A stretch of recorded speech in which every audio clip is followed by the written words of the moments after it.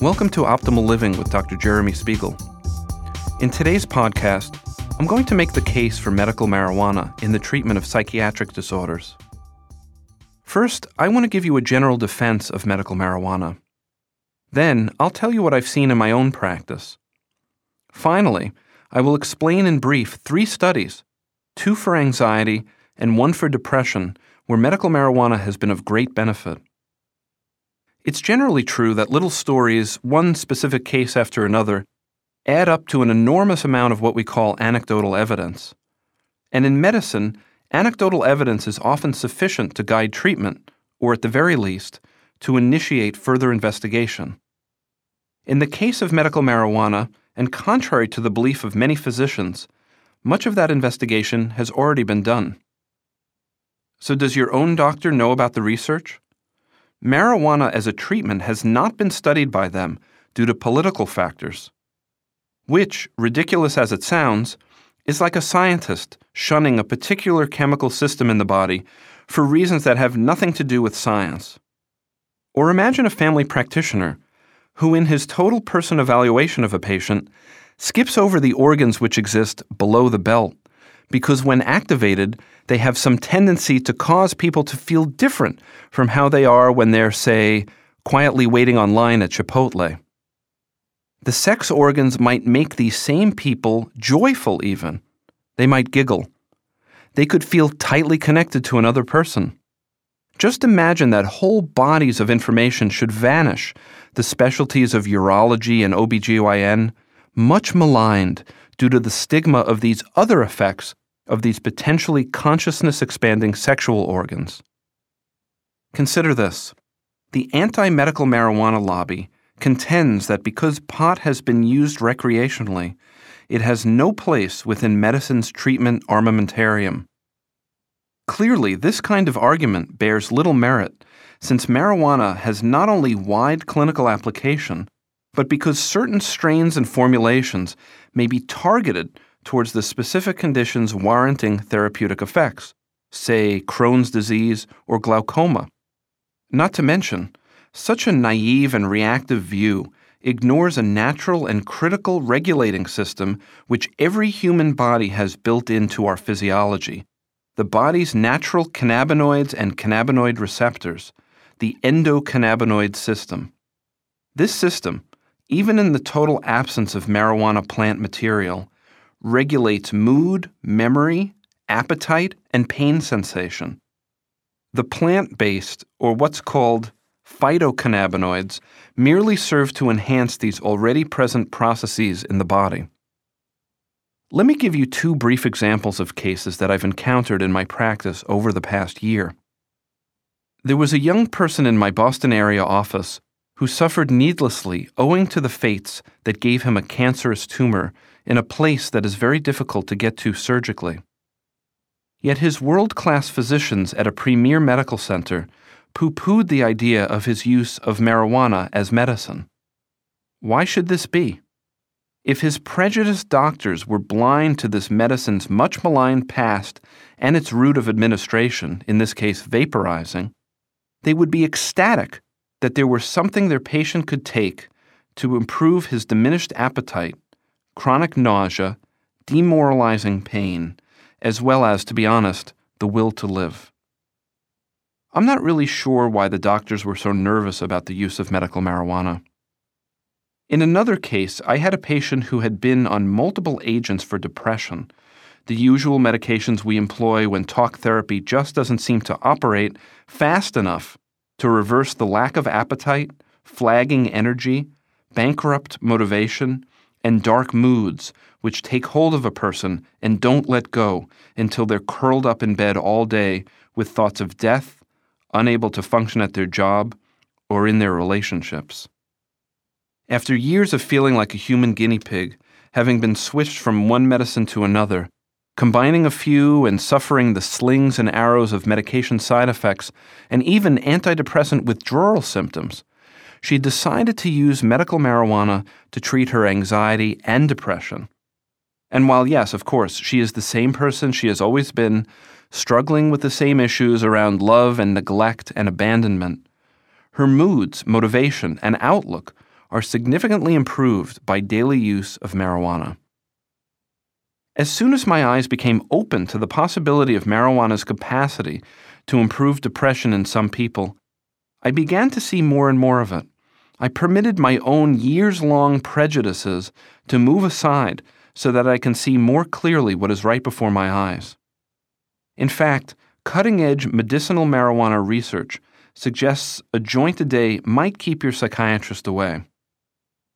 In a study published by researchers at University College London in a January volume of Psychopharmacology, researchers showed 48 human subjects a colored box. Shortly after seeing the box, they were given an electric shock. Now, it's no surprise that after a few rounds of this small torture, just the sight of the box itself could easily elicit a physical fear response in the participants. The fear would come with the box, even if the shocks no longer followed.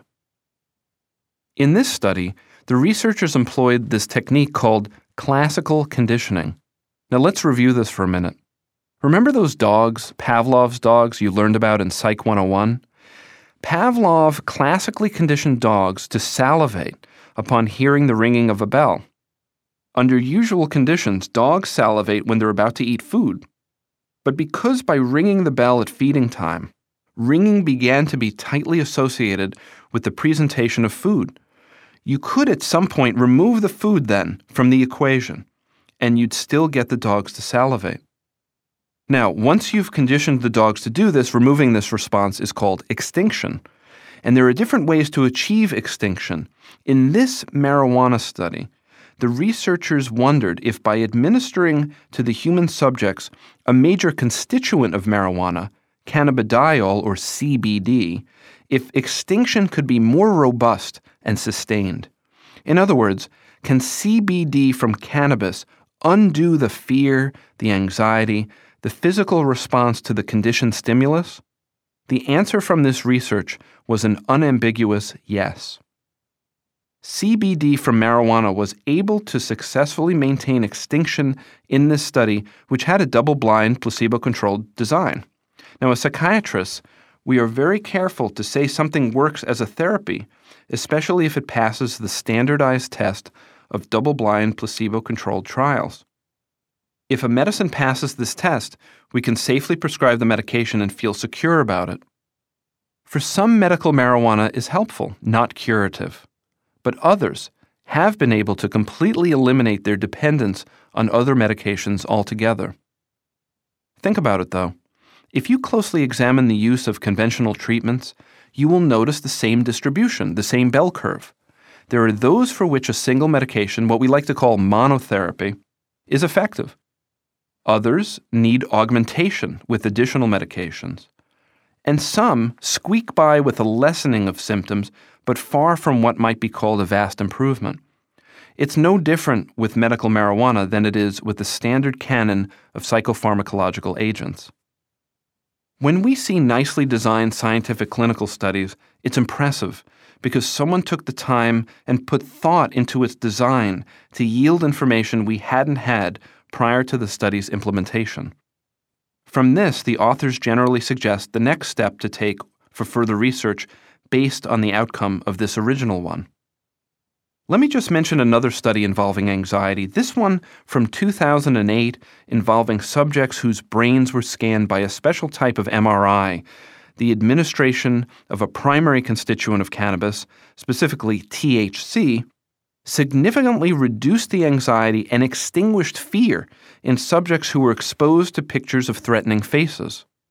The activity of a part of the brain, the amygdala, which is involved in recognizing threat and processing fear, was significantly reduced with the presence of THC. Let me put this into some context.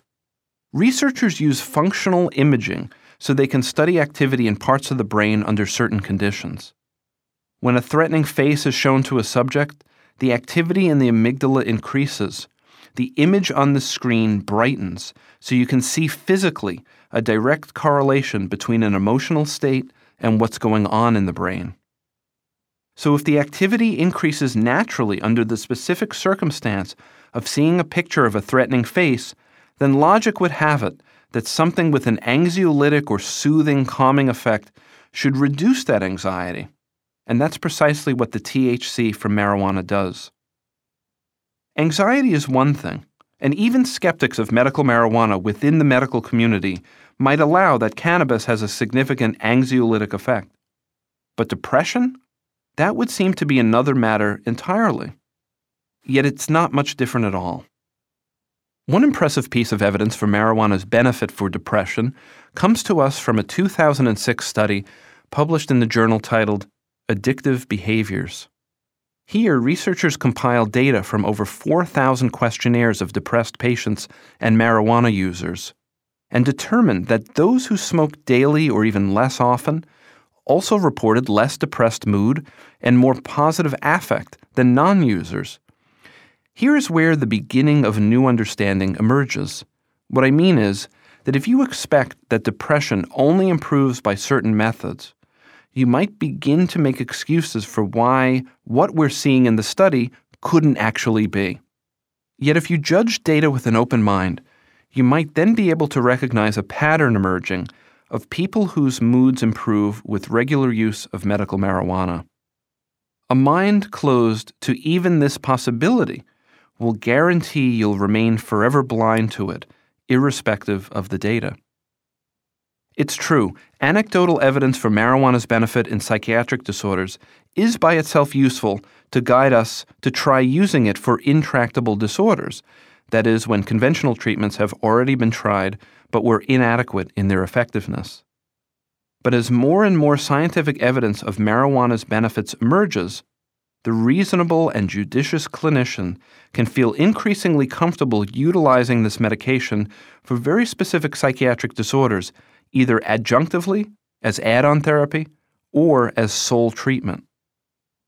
Science, not politics or prejudice, must be our guide. We must look with our own eyes without fear or prejudice. Only then can anyone expect to receive the best treatment possible. This has been Optimal Living with Dr. Jeremy Spiegel. Optimal Living is sponsored by Casco Bay Medical, the Northeast's most thoughtful practice. Casco Bay Medical has offices in Greater Boston, Massachusetts, Portland, Maine, and New York City. Our website is www.cascobaymedical.org.